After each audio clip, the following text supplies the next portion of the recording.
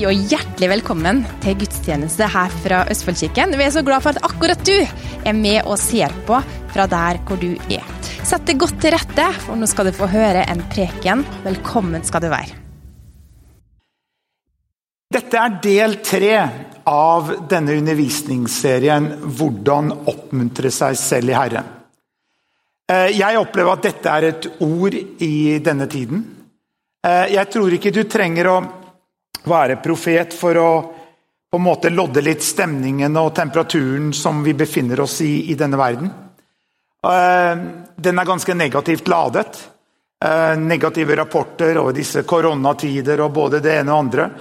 Så møter du veldig mange mennesker som har blitt oppgitte, motløse, redde, lurer på hva som skal skje. Det kan være alt fra å bli redd for å bli smittet, redd for fremtiden, redd for jobben sin. Mange har mistet jobben, mange har blitt permittert. Det usikkerhet og så videre. Utifra et bibelsk perspektiv, fordi at vi lever jo i denne tiden, vårt liv her på jord ganske kort, sånn sett. Vi kan bli rundt 120 år hvis vi tar litt vare på kropp og sjel, skulle jeg si. Men det likevel bare som et pust, og så går man inn i evigheten. Og takk og lov så livet noe mer enn bare det som her og nå. Ellers så tror jeg mange ganger man kunne blitt litt stresset for å kunne få maksimalt ut av livet, og man hadde tenkt på at that's it. Men vi som tror på Jesus, vi tror på en evighet, vi tror at det en himmel å komme til. Og det jo en stor trøst når for eksempel man i begravelse til noen som har det vi kaller gått bort. Men hvis vi vet at den som såkalt har gått bort, døde i troen på Jesus, så har den ikke gått seg bort. Han har bare gått til et sted som mye bedre. Det heter for himmelen, hvor Jesus Kristus Jesus har ikke lettlatt oss som foreldreløse barn. Han har gitt oss den tredje personen i guddommen, den hellige ånd, som gjør at vi kan oppleve Guds nærvær på samme måte som vi vil oppleve Guds nærvær også når vi kommer til himmelen. Og det jo en fantastisk ting midt i en urolig verden. Jeg bare tenkte på under lovsangen i dag, og jeg en gammel speider. Jeg har sovet i iglo og bygd iglo i minus 20 grader og vært på skogtur og så videre. Så jeg var speider når jeg var ung gutta rundt 11, 12, 13 år gammel. Og så brukte vi å ha pinseleir på sørsiden av Namsen, oppe i Namsos. Og klart, som speider så skal alt være primitivt, ikke sant? Det ingen strøm. Det her før mobiltiden og alt mulig. Så all mat ble laget på et leirbål. Vi satt om kveldene, og veldig ofte så hadde vi dårlig vær der på denne pinsekonferansen. Men alt dreide seg rundt et svært leirbål. For å holde seg varm, for å koke vann, for å lage mat og så videre. Og så var vi en gjeng med gærne ungdommer som holdt på dette. Vi hadde masse moro på speiderleir. Så når jeg da kom hjem til mamma og pappa, så sa mamma, Erik, du lukter sånn røyk, at vi nødt til å lufte soveposen din. Alle klærne må vaskes, I hvert fall en gang. Og jeg ble puttet i badekaret hvor jeg skulle sitte og bli bløtlagt, vaske håret flere ganger for å få vekk denne røyklukta. Men så sa mamma, jeg lukter ikke noe røyk, jeg har ikke merket noe til det. Jo, du stinker røyk, sa mamma. Fordi at du har vært rundt på denne speideren, du har vært rundt dette leirbålet. Men vi som var rundt dette leirbålet, alle vi som hadde vært på speiderleir, vi merket ikke noen ting at det lukta røyk av oss. For vi alle var og pustet inn den samme lufta, vi alle var i den samme røyken. Sant? Så vi merket ingenting. Synes det var helt greit. Men når vi da på en måte kom ut av den sfæren, ut av den røyklukta, speiderleiren var over og vi reiste hjem, så fikk sikkert alle sammen den samme rapporten når de kom hjem, at du nødt til å gå og ta deg et bad, for ellers så vil du ta med deg den røyklukta som har satt seg i klærne dine, satt seg i håret ditt, satt seg i huden din. Det vil du ta med og forpeste, så det kommer til å lukte røyk i huset vårt, så rett inn på badet. Hva mitt poeng med det her? Jo, Guds ord sier at vi skal være som en velduft av Kristus i denne verden. Men poenget mitt om vi klar over det eller ikke, så vi influert og påvirket av den i gåseøyne røyken som overalt. Og så på en måte vi snakker om disse korona og bli smittet, ikke smittet. Jeg tror ikke vi skal være redde for å bare tro på at Jesu blod kan rense oss, Jesu blod kan beskytte oss, Guds ånd kan helbrede oss, om det både det ene eller det andre, for ved Jesu Kristi sår har vi fått legedom. Men poenget det, at vi i denne verden, men ikke av denne verden. Det sa jo Jesus. Han sa, jeg kommer ikke for å ta dere ut av denne verden. Dere i verden, men ikke av denne verden. Men vi puster jo inn den samme lufta som en muslim. Vi puster inn den samme lufta som en ateist. Vi puster inn den samme lufta som hvilket som helst annen menneske med annen etnisitet eller annen tro og så videre. Så vi jo i denne verden. Og slik verden har blitt, dere med på et lite dypdykk her? Det vel ikke så vanskelig egentlig å se at vi lever etter syndefallet. Hva betyr det? Jo, hvis du leser første Mosebok kapittel 1, ja, tror du på det? Ja, vi tror på skapelsen. På hvilken måte det skjedde på 7 dager, 7 år, eller hvordan det var. Men vi tror på en creative God. Vi tror at det var ikke bare den Big Bang, og så plutselig sto en ferdig verden der. Vi tror på den skaper som står bak skapelsen av denne verden. Men poenget det at når vi leser første Mosebok, til første kapitlene, så var jo alt såre godt. Og så syndefallet kommer, men de første menneskene gjør opprør mot Gud, inviterer mørkets makt inn i Edens hage, and the rest is history. Og her vi i dag, i 2020, og lever i en verden som negatively charged. Og for å si det sånn, hvis at du, for å si det sånn, om du kristen eller ikke kristen, om du på en måte bare lar deg strømme med de strømninger som i denne verden. Du vet at jeg kommer jo fra Namsos. Mine svigerforeldre hadde en liten hytte ved siden av Namsen, og de kunne dra der og fiske, og Namsen jo en av de beste lakseelvene i Norge. Og noen ganger så kunne det jo være masse strøm i elva og så videre.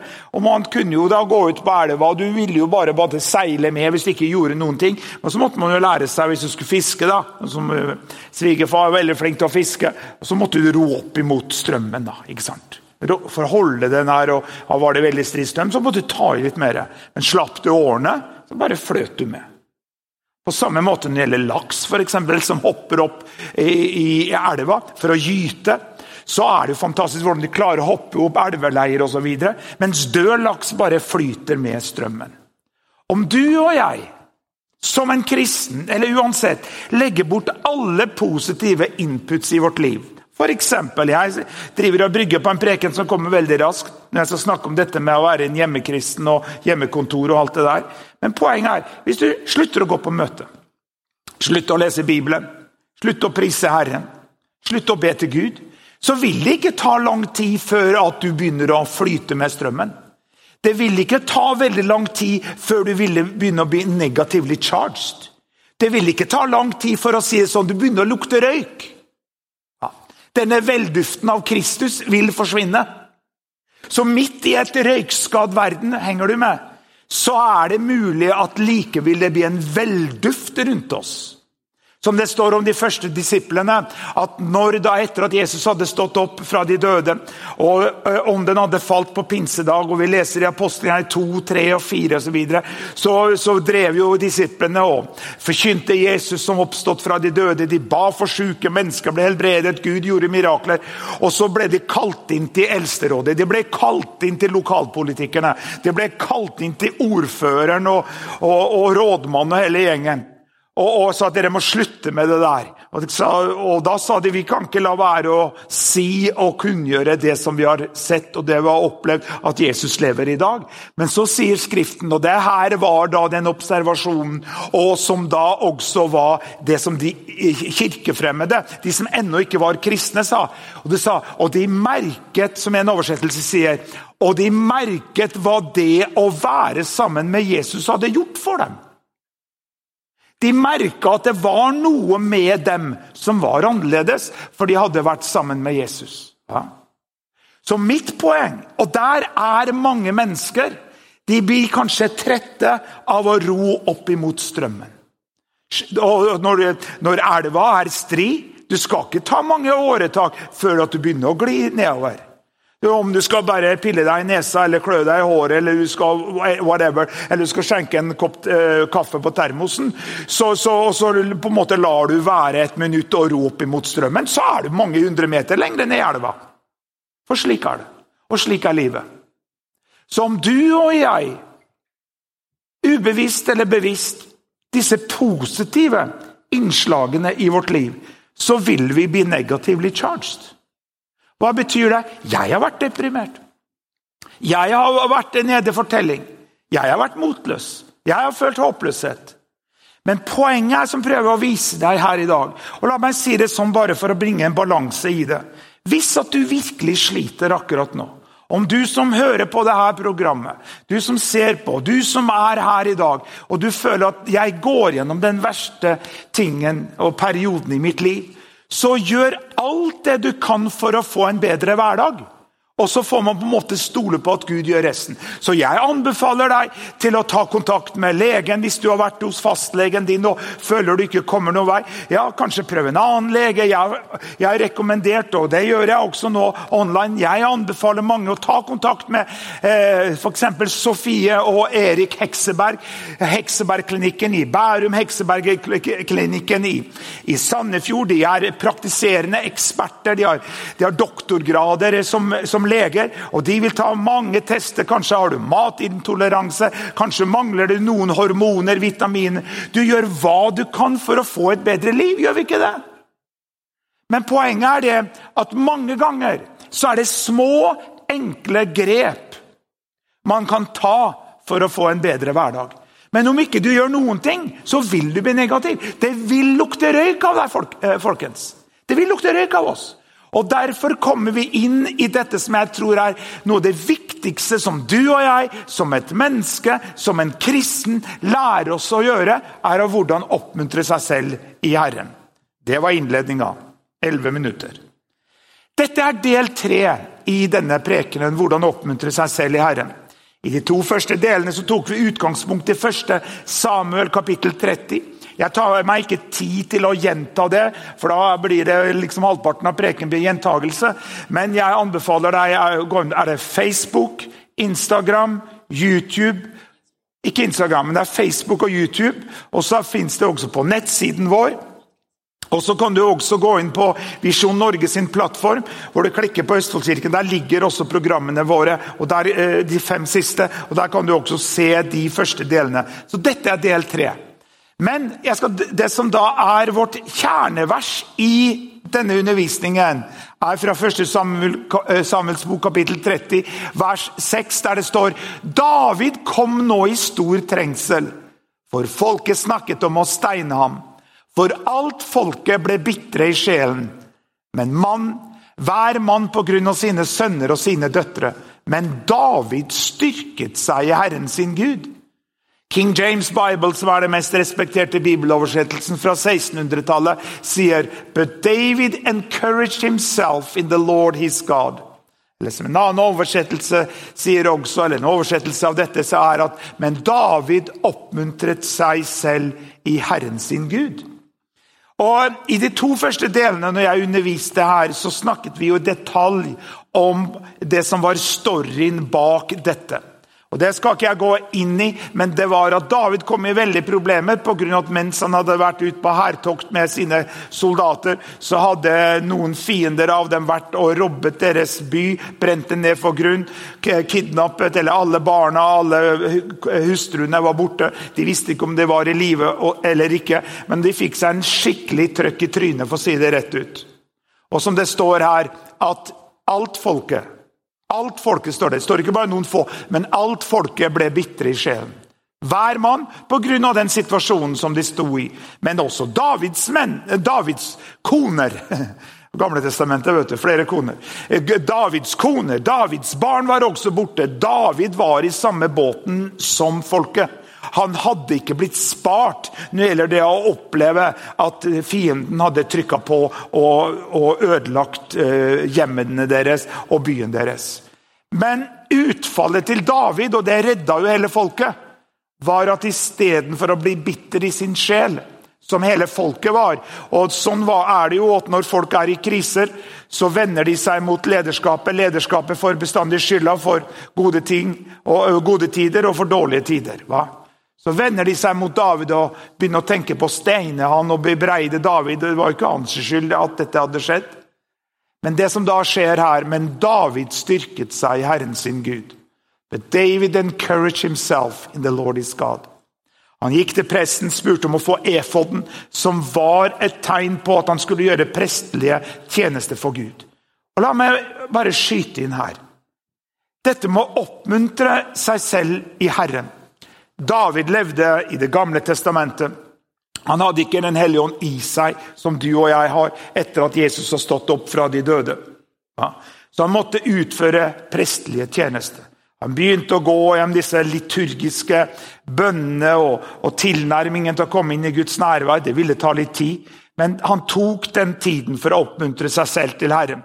Og som jeg nevnte i 2 første delene, til slutt så hørte han Gud si til ham hva han skulle gjøre for noe, og han, som det står på engelsk, pursue, overtake and recover all. Og han satte etter med et nytt friskt mot, med en ny måte å se på problemene på, et nytt perspektiv på den situasjonen han stod i.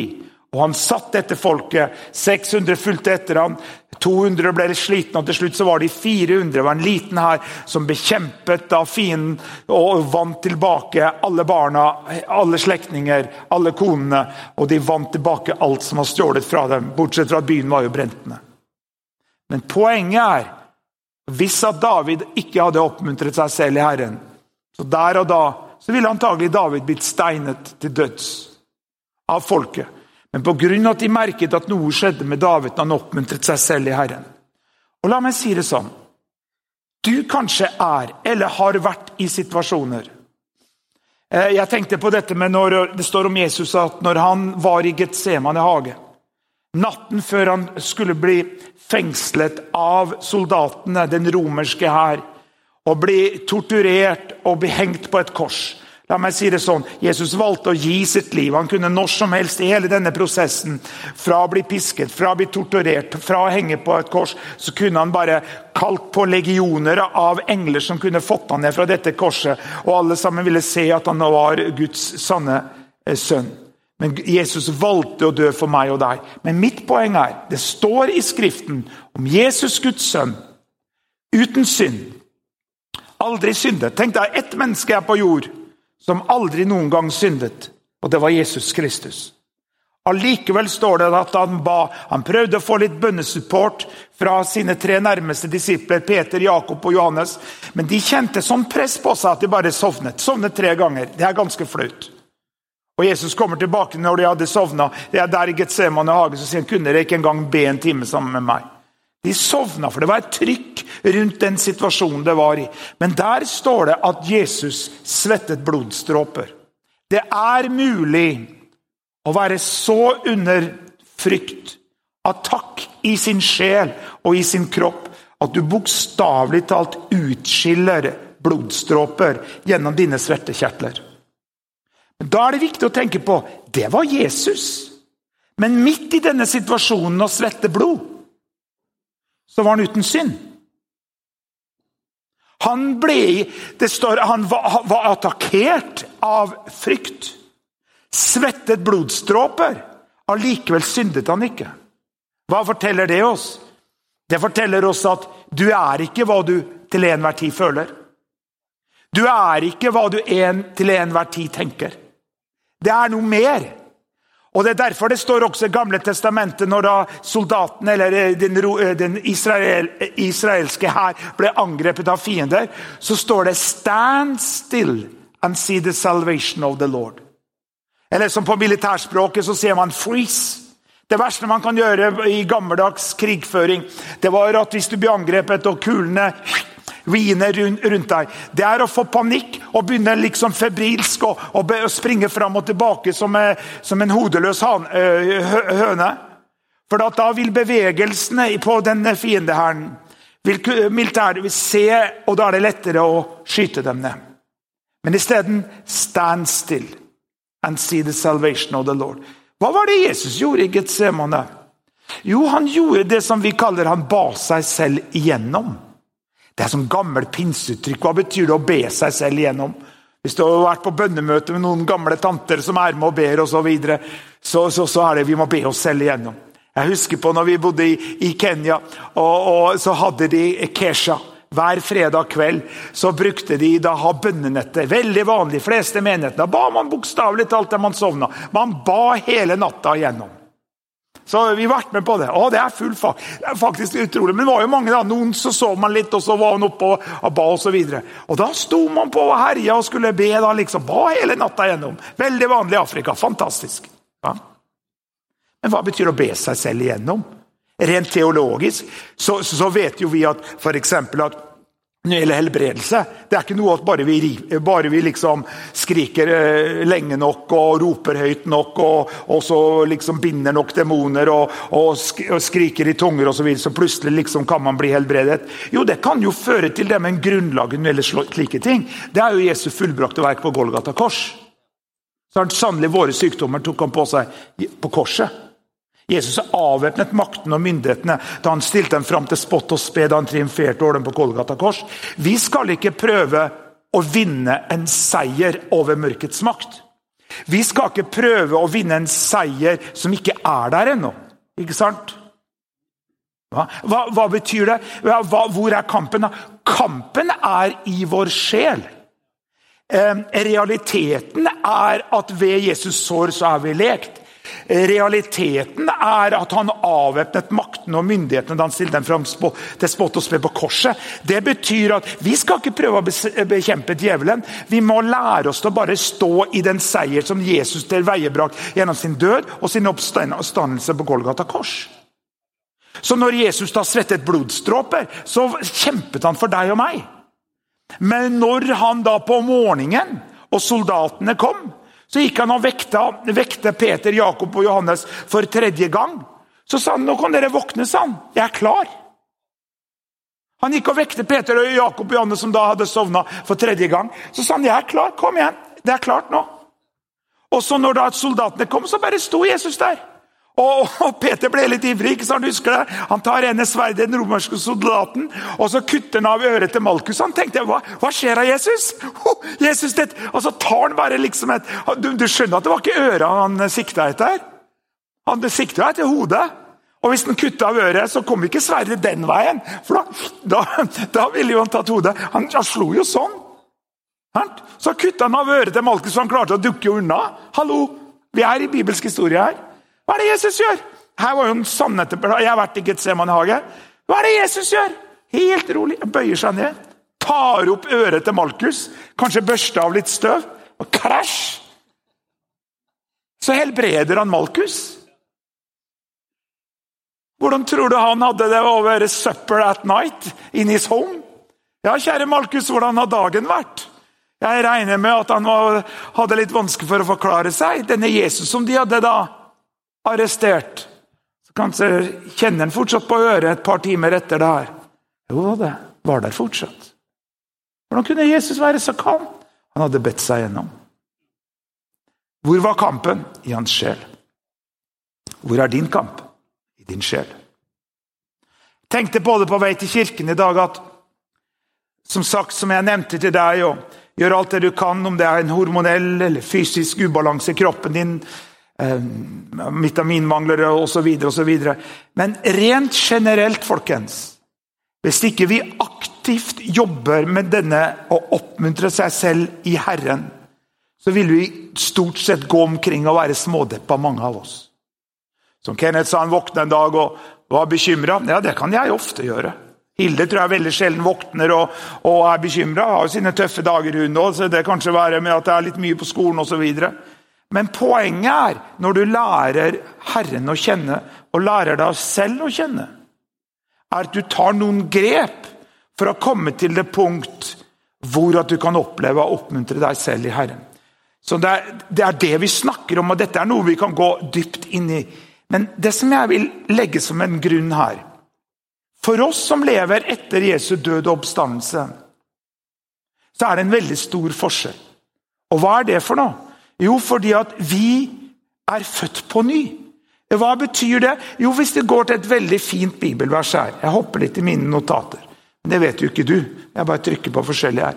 Men dette er et fantastisk bibelvers. Jeg leser det. Det er Jesus selv som taler. Så hvis du har en bibel hvor alt det Jesus sa i rødt, så er dette rødt. Så sier Jesus i Johannes 7, 37-39. Om noen tørster, han skal komme til meg og drikke. Den som tror på meg, som Skriften har sagt, ut fra hans indre skal det flyte strømmer av levende vann. Men dette sa han om ånden, den som skulle bli gitt dem som trodde på ham. For den hellige ånd var ennå ikke gitt, siden Jesus ennå ikke var herliggjort. Hva er det Jesus taler om her? Jo, han taler om det som skal komme. Hva var det som skulle komme? Jo, det var at den hellige ånd skulle komme over menneskene. Det står i Skriften, og det er en oppfyllelse av salmene, hvor det står at Jesus er den førstefødte blant mange brødre. Jesus stod opp igjen fra de døde. Han viste seg for disiplene, og så sa han at han blåste på dem, og så sa han ta imot den hellige ånd. Og der og da ble det født på ny. Hva betyr det? Jo, hvis du og jeg hadde levd i det gamle testamentet, så trodde vi på Gud. Og så fra tid til annen så kunne ånden komme over prestene, kongene og profetene. Det var de 3 gruppene av geistlighet eller av lederskap som ånden kunne komme over. Men vanlige lekfolk som deg og meg, vi måtte bare tro på at disse lederne, prestene og kongene og profetene i Gamle testamentet, at de hørte fra Gud og ledet folket på riktige veier. Men de hadde ikke en hellig ånd på innsiden av seg. De trodde på Gud, men de var ikke født på ny. Hva betyr å bli født på ny? Jo, det spurte jo til og med Nikodemus om i Nye testamentet. Han var en skriftlærd, han var såkalt en professor i teologi. Og så kom han til Jesus og sa han at Jesus, du snakker om dette og blir født på ny. Hva betyr det? Og så sier Jesus, Nikodemus, vet du ikke det engang? Du som er såkalt en skriftlærd. Og så forklarer Jesus for Nikodemus hva det vil si å bli født på ny. Men hva betyr det? Jo, at når du og jeg, for vi lever etter korset. Vi lever etter at ånden har kommet. Og den ånden, den falt på pinsedag, og den er fortsatt her. Den tredje personen i guddommen er fortsatt her. Derfor når Jesus gjør mirakler i dag, han er den samme i går og i dag til evig tid, så gjør han det gjennom tilstedeværelsen av den hellige ånd her og nå. Det betyr at når du opplever Guds nærvær, så er det som at du opplever at akkurat Jesu nærvær, for det er den samme nærværet som den hellige ånd er hos deg. Ja. Men det betyr, når du og jeg ber, David har måttet gå igjennom og ta på seg denne prestedrakten og oppmuntre seg selv i Herren. Men utgangspunktet for oss når vi begynner å oppmuntre oss selv, er at den hellige ånd, den samme ånd som reiste Kristus opp fra de døde, bor ved troen i ditt hjerte. Det er at den hellige ånd er i deg. Wow. Det er som natt og dag, folkens. Fordi at ånden kunne komme over mennesker.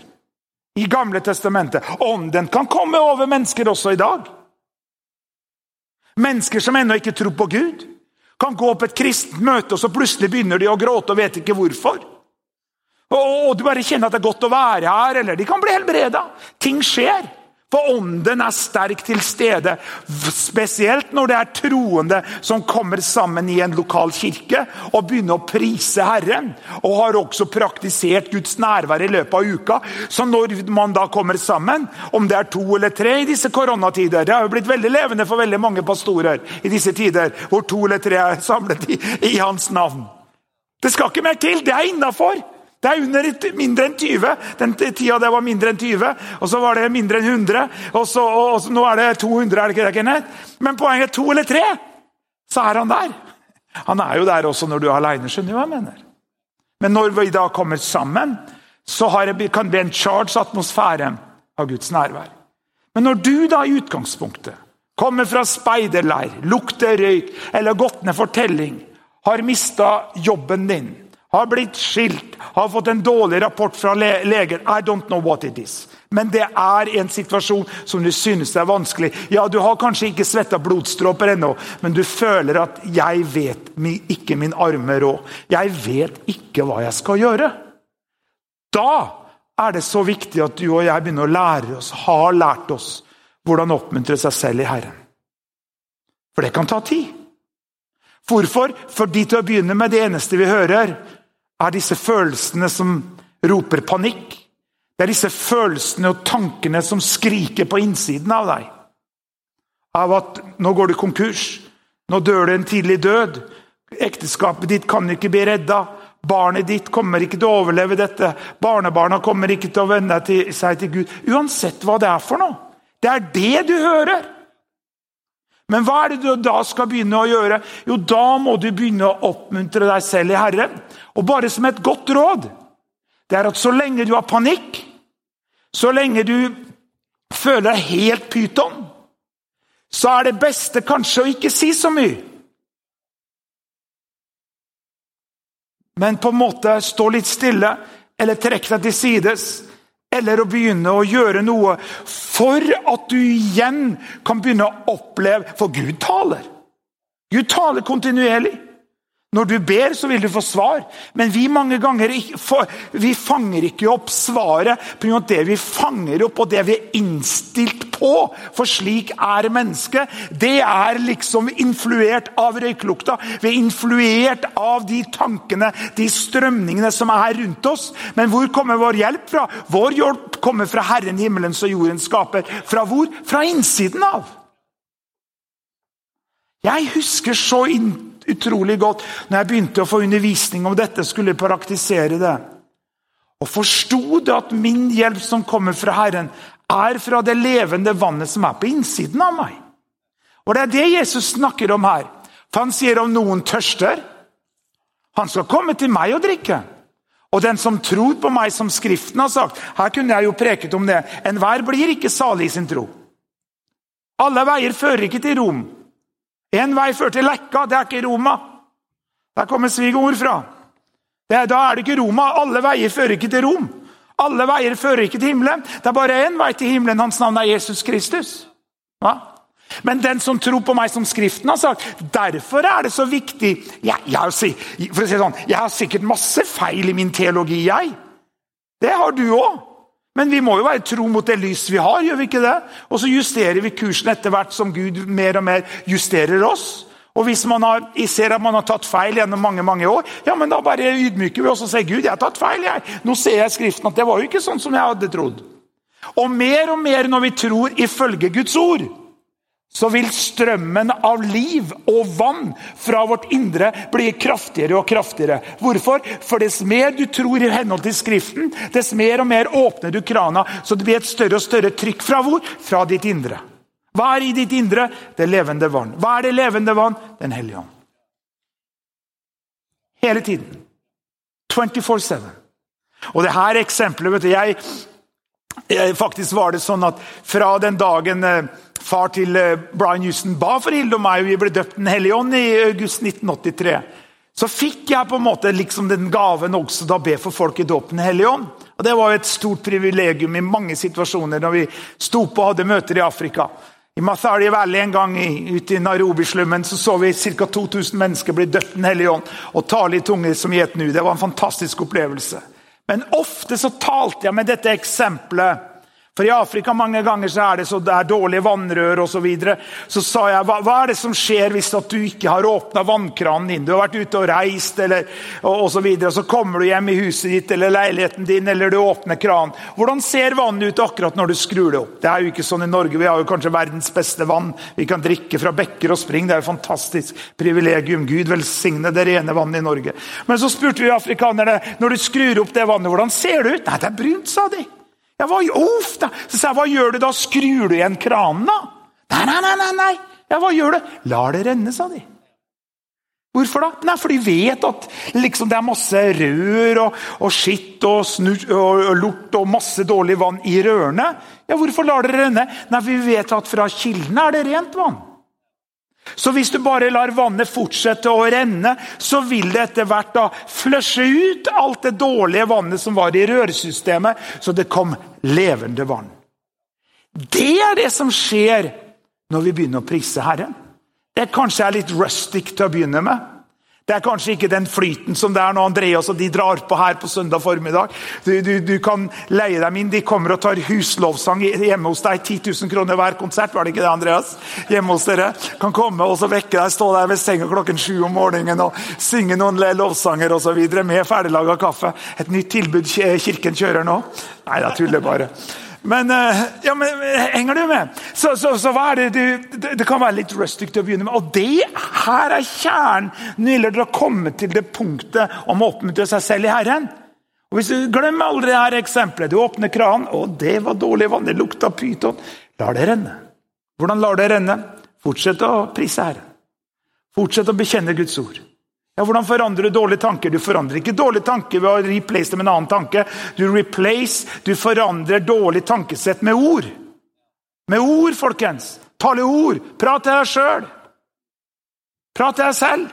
Hørte en fantastisk preken av en mørkhudet amerikansk predikant. Fikk den diagnosen av veldig alvorlig kreft. Men han sa det ikke til noen, han bare gikk hjem og bekjente Guds ord. Fortsatte. I dag han totalt frisk. Men han sa, jeg kunne kjøre forbi kirkegården, sa han, og bli helt svett. Som Jesus svett av blodstropper. Og hørte tanker som sier, her kommer du til å ligge om noen måneder. Men han nekta å ta de tankene. Han talte det som godt var. Talte Guds ord over sitt eget liv. Talte Guds ord over den situasjonen som du i. Og, ja, men det høres ut som jeg må gjøre noe. Ja, du må gjøre noe. For ellers så blir det at du slutter å ta åretaka, og så blir det godt med strømmen. Men du gjør det ikke i din egen kraft og styrke. Det ikke ditt vann som kommer strømmende fra ditt indre. Det det levende vannet av den Hellige Ånd som på innsiden av deg. 24/7. Ja. Fra ditt indre så kommer strømmer av levende vann. Guds ord sier at den samme ånd som reiste Kristus opp fra de døde, bor ved troen i ditt hjerte. Og tenk på det, der du der Gud. Opp på fjellet, ned i dalen, i bilen, uansett. Og tenk på det, glem aldri dette, at hvis du bare gjør litt sånn, så det ikke bare fettet som valker omkring, men det et levende vann her inne. 24/7. Så hvor skal din hjelp komme fra? Kommer fra Herren, himmelen og jorden skaper. Men da blir hele fokusen sånn, kjære Gud, må du hjelpe meg? Hva skal jeg gjøre for noe? Du springer liksom igjen og som en hodeløs høne liksom omkring. Nei, du bare stopper opp, og så begynner du å åpne krana. La det renne. Jesus brukte hele natta til å komme til det punktet han sa, jeg klar. Tok litt tid. Det har hvilken kamp du i. Det det som man snakker om å be seg gjennom. Ikke fordi at plutselig svarte Gud, fordi at du var så flink og ba hele natta. Men du fikk din sjel under kontroll. Hva dette? Jeg sier det like mye til meg selv. Derfor står det at den som har fått ånden også drevet, ledet og kontrollert av den hellige ånd. For Jesus sa, men dette sa han om ånden som skulle komme. Men det hadde ennå ikke kommet, fordi Jesus hadde ikke blitt forherliget. Jesus har blitt forherliget. Den hellige ånd har kommet. Og dette går jo på når vi snakker om hvordan oppmuntre seg selv i Herren. Så finnes det, dette jo et veldig bra vers. Til slutt, mine søsken, bli sterke i Herren og i hans veldige kraft. Og det var jo det David ble. Han ble sterk i Herren og i hans veldige kraft. Det en kraft, det en ånd, det et håp, det et liv som tilgjengelig 24/7 for oss kristne. Men vi må bare passe på å la det livet få flyte. Åpne opp kranene gjennom lovprisning, gjennom tilbedelse, og hele tiden så at det livet som, og hvis du ikke glem akkurat dette som jeg sier nå, det her på innsiden. Den samme ånd som reiste Kristus opp fra de døde, bor ved troen i ditt hjerte. Og da kan du oppleve hans kraft, for alt makter du ham som gjør deg sterk. Så hva det vi snakker om? Hvordan oppmuntre seg selv i Herren. Og her står det jo, gleden i Herren din styrke. Gleden i Herren din styrke. Ingen styrke, ingen glede. Ingen glede, ingen styrke. For der står det jo i Nehemia 8:10, for gleden i Herren din styrke. Hva betyr det? Betyr det at vi kristne aldri deprimert? Jo, det kan vi bli. Men det finns en kraft, det finns et håp, det finns et liv som gjør at du og jeg kan overvinne enhver situasjon og utfordring i ditt liv. et bibelvers til angående dette, men lovsangerne kan komme fram. Hvordan oppmuntre seg selv i Herren? La meg lese dette, kunne man jo preket om. Filipperne 4:4-7 står det, gleder i Herren alltid. Igjen vil jeg si gledere.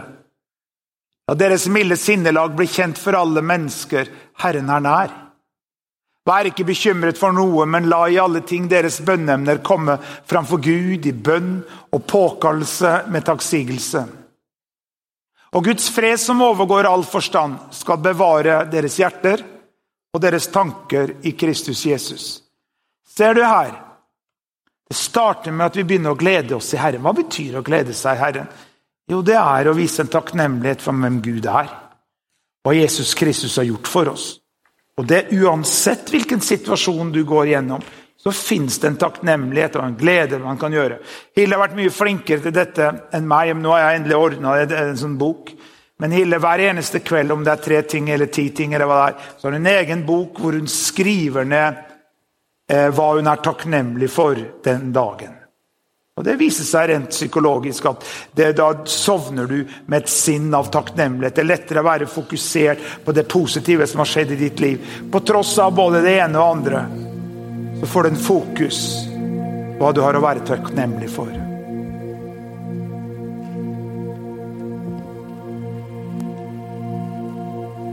Jeg leste en statistikk som viser at folk mer deprimerte, nedtrykte, nedstemte, føler håpløshet, motløshet enn noen gang før.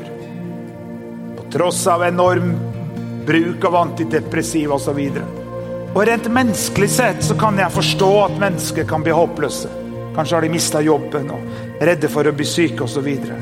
Men mer enn noen gang så tror jeg at vi som en røst i ødemarken, at vi som en røst, som et fyrtårn som lyser klart midt i en mørk verden, at det finnes håp, det finnes trøst, det finnes hjelp å få uansett hvor vanskelig situasjon og livssituasjon man i. Og det Jesus Kristus. Jesus har barmhjertighet med oss, han har medfølelse med oss, på grunn av at han har gått gjennom selv vanskelige situasjoner. Men midt i en urolig verden, jeg skal fortsette neste gang, så kan vi komme til det punktet at vi kan bli stille på innsiden. Hva betyr det? Jo, at dette levende vannet som begynner å strømme, begynner mer og mer å dominere våre følelser, begynner å dominere våre tanker. Situasjonen kan være akkurat den samme som når du virkelig følte at du tenkte, dette takler jeg ikke noe mer. Kanskje ikke en ting forandret, men det som har blitt forandret på innsiden av deg. For at det levende vannet fra din ånd, fra ditt indre, den hellige ånd, som har begynt å strømme inn i din sjel, i dine følelser. Og i stedet for bare å agere og handle i panikk og prate masse dumme ting og skitt og håpløshet, så har du stoppet opp, skrudd på vannet, begynt å prise Herren, gå til kirken uansett, finn deg en lokal kirke å være i. Du jo her, men du som sitter hjemme eller som hører på det her, det kjempefint at du gjør det, men du også trenger det fysiske relasjonen og få lov til å gå til en lokal kirke og prise Herren sammen med andre mennesker. Alle disse verktøyene som Gud har gitt oss, at vi kan leve et godt liv. Og kjenne at midt i vanskelige situasjoner så har min sjel blitt stille, og jeg kan kjenne at Gud Gud også i mitt liv. Om du her eller ser på program eller hører på meg, så sier Guds ord at hver den som påkaller navnet Jesus skal bli frelst. Ber en enkle bønn sammen med meg og si, kjære Jesus, kom inn i mitt hjerte.